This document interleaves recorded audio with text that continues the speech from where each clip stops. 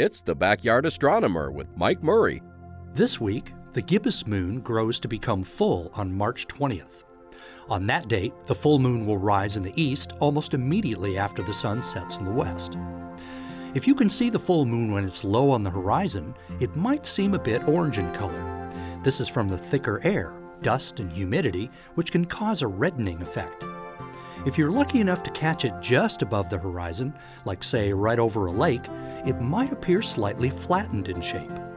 This is the refraction effect of the atmosphere on the moon. It doesn't actually magnify the entire image, as it might appear, but rather it seems to squash it slightly. According to some, March's full moon is known as the sap moon, as it marks the time when maple sap begins to flow and the annual tapping of the maple trees begins. But to many of the Native Americans, this was also known as the worm moon.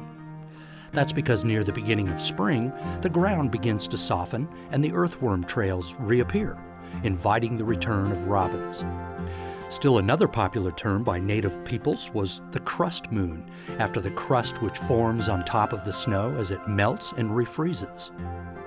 On March 20th, the date of the full moon, wait a couple of hours after sunset and look for the moderately bright star just above the moon. This is Regulus, the heart of Leo the lion, which also marks the beginning of spring. A live narrated tour of the moon, planets, and stars in our Dome 360 theater is included with every show we do. With the Delta College Planetarium in Bay City, I'm Mike Murray.